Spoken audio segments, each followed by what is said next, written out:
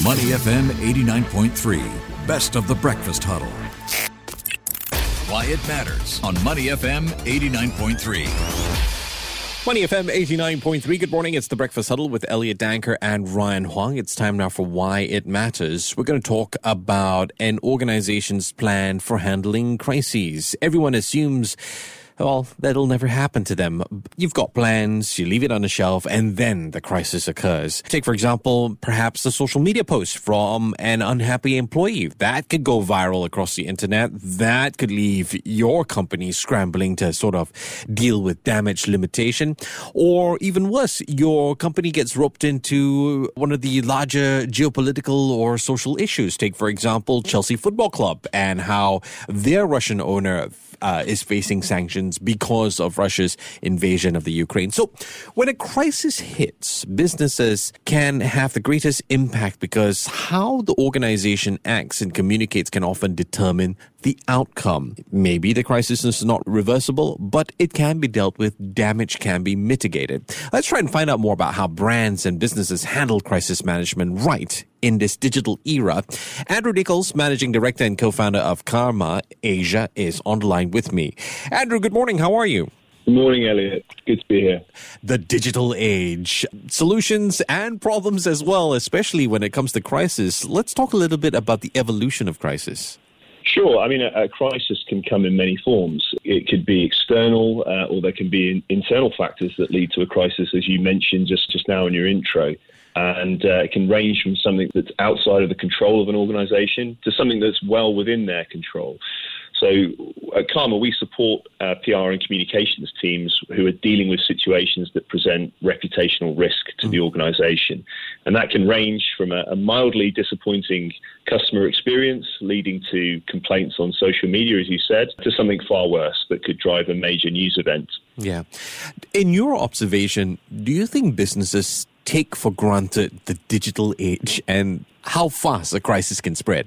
Well, I think today's consumers are more mindful of transacting with businesses that they perceive to be ethical. And I think employees want to work for organizations that have a culture and a purpose that resonates with them. But there's no doubt that the landscape from a communications perspective has evolved significantly. I mean, 60% of the world's population is now online. Many of us are using social media in some form. And clearly information is traveling faster and further than ever. Elon Musk the other day, during the conversation about him potentially purchasing Twitter, was referring to that platform as the modern day town square. I mean, I think that's a good analogy for social media as a whole. And there are so many places now that a brand could be placed at risk, or a discussion about an individual or an organization can take place in the digital realm. So the landscape, it creates challenges, but it's compounded also by a reality that a story doesn't necessarily need to be factual to gain traction. Clearly, one outcome of the digital revolution, it's given the public at large greater opportunity to hold organizations and institutions to account. And bad actors are now far more likely to have their transgressions published and openly debated. So it's something that organizations certainly should be taking seriously. Yeah, but sometimes it's also people are a little bit overeager to hold companies accountable. I mean, we'd like to think we can formulate some plan of control or prevention. Is there a way to build an early warning system in that sense?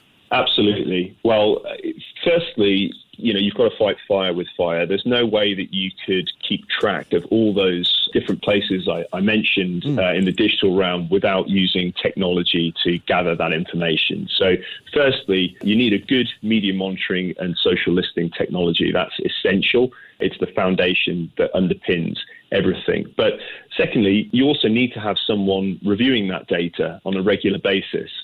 It's possible to set up automated alerts for things like sudden spikes in negative sentiment, but often a potential crisis can be prevented further upstream if you're actually staying in touch with the data and you have appropriate reporting.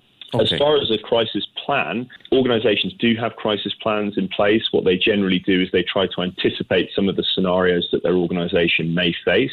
So So, for example, if you're a company that handles a large amount of personal data, then you might have a crisis plan in place for a data breach type scenario where you'd be looking at what type of responses you might have available to you, even down to which spokespeople in your organization should lead that response, that kind of thing. But it should also include establishing as much as possible about what are the key themes, who are the advocates and detractors, what are the sentiment around those things, and that's where the type of data that we provide could support that process. You need to keep track of that data throughout.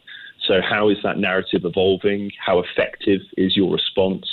And finally, we would always provide our clients with an in-depth report once the situation has normalized. So that would probably include some kind of stakeholder research to get a really comprehensive view of any reputational impact. It's always good to be able to review some of the actions taken as well. I want to talk case study. I mean, personally, and really it's just a personal note, I think Chelsea Football Club in the UK, in London, have done a decent job with the sale of the club. The fact that their Russian owner had ties to Vladimir Putin. In some ways, Roman Abramovich got some sympathy. For you, do you have a brand that perhaps you've worked with or a case study that you'd like to share with us? A company that's done well in managing a crisis? I think that's a pretty good example. I mean, I think if a crisis is brewing, you need to know the full extent of the situation. It might not be as bad as you think. In most cases, what I've seen from our clients, who may have a bad social media post, let's say, I mean, that's a more typical kind of case study. The individual reputational impact of a bad social media post is, in more often than not, is negligible. But that's where combining technology with human judgment is key.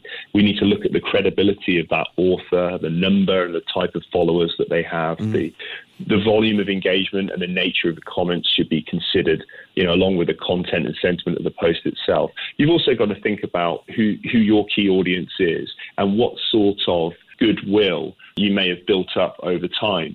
So, Chelsea clearly has a pretty hardcore fan base. And I think when you're dealing with an organisation that has built up a reputation, then there is perhaps greater breadth to encounter crises and come out the other side, even if you haven't necessarily been handling them particularly well. You've described, for a while in this conversation now, how technology is so important on the front of data gathering. Is there a need to really understand how to read the data? Is it more than just, okay, in this region, I have supporters reacting this way, or I would look at certain age groups? How would I decipher all this information? Yeah, so you're absolutely right. So there's a potential for data overload. And that's where I think, the reality is you need both technology to do that heavy lifting, to gather together all of those different conversations. But you also need to have human analysis, because that brings the critical thinking, the contextual understanding, organizational awareness, and that's how you actually get to the insight. So we would advocate for data to gather together the information, to do the heavy lifting, and then analysts who can actually look into that data and surface relevant insight. I'm on the line this morning with Andrew Nichols, who is Managing Director and Co-founder of Karma Asia. We're talking about crisis management, especially in the digital era, the modern way of dealing with crisis. And here's where it gets interesting or tricky, Andrew. I've noticed that there are companies, when they're trying to deal with crisis, the management sort of keeps all the information to themselves. They don't openly speak with the staff. Maybe even they give very little information to the staff. Now, what are your thoughts on this? Yeah, so this is internal communications, and it's vital. Employees clearly are a key stakeholder group for any organisation. So they should be kept informed about key decisions and policies at all times. And there are lots of practical reasons for that, to do with, just better efficiency in the business. People are more engaged with what the company's doing, etc. But today's employees, I think, want to feel listened to and that they have a voice and an opportunity to influence. I think if you get that right, ideally you'll have employees as advocates of your organisation. If you get it wrong, then you're likely to trigger some negative feelings towards the company, and ultimately that's going to lead to staff attrition. And on that last point that you brought up, is there a case to say that data and insights do assist businesses in terms of putting internal communication as a top priority? Yeah, I think so. I mean, we're seeing more of our clients doing internal surveys, tracking engagement with things like internal town halls and email communications to the staff. Also looking at things like employee advocacy on platforms like Glassdoor or on LinkedIn. But at the end of the day, the data is really, really useful to helping you make sense of that information and to put strategies in place. But at the end of the day, it's the basic policy decisions that influence institutional and individual behaviour that I think are really fundamental. The late Harold Burson, who was a major figure in the PR industry, he described PR practice as advising companies how to act, not just what to say. And I think that's just as important for internal relationships today as it is for the external appearance of the company. If organizations fail to deliver on their promises, then the executives and the organization is going to lose credibility, both with employees and with external stakeholders as well. How to act and not just what to say. Andrew, I know we've talked a bit about data overload, but I do want to ask how Karma Asia helps in terms of looking at the intelligence that's been gathered, because there are two areas that I'm looking at here. One is to ensure quality analysis for crisis management. The other is also to ensure that growth, that brand authority on it, and authenticity as well. What are your thoughts on this? Yeah, the media's, I'm sure you'd agree, Elliot, the media's an incredibly rich source of information. Yeah. And, media intelligence involves gathering data from a wide range of sources, so websites, newspapers, social media, TV and radio, and then distilling that insight from it. So, for example, what themes are contributing the most to corporate reputation? So when people talk about an organization, what are they actually referring to about that organization? Is there any third-party endorsement?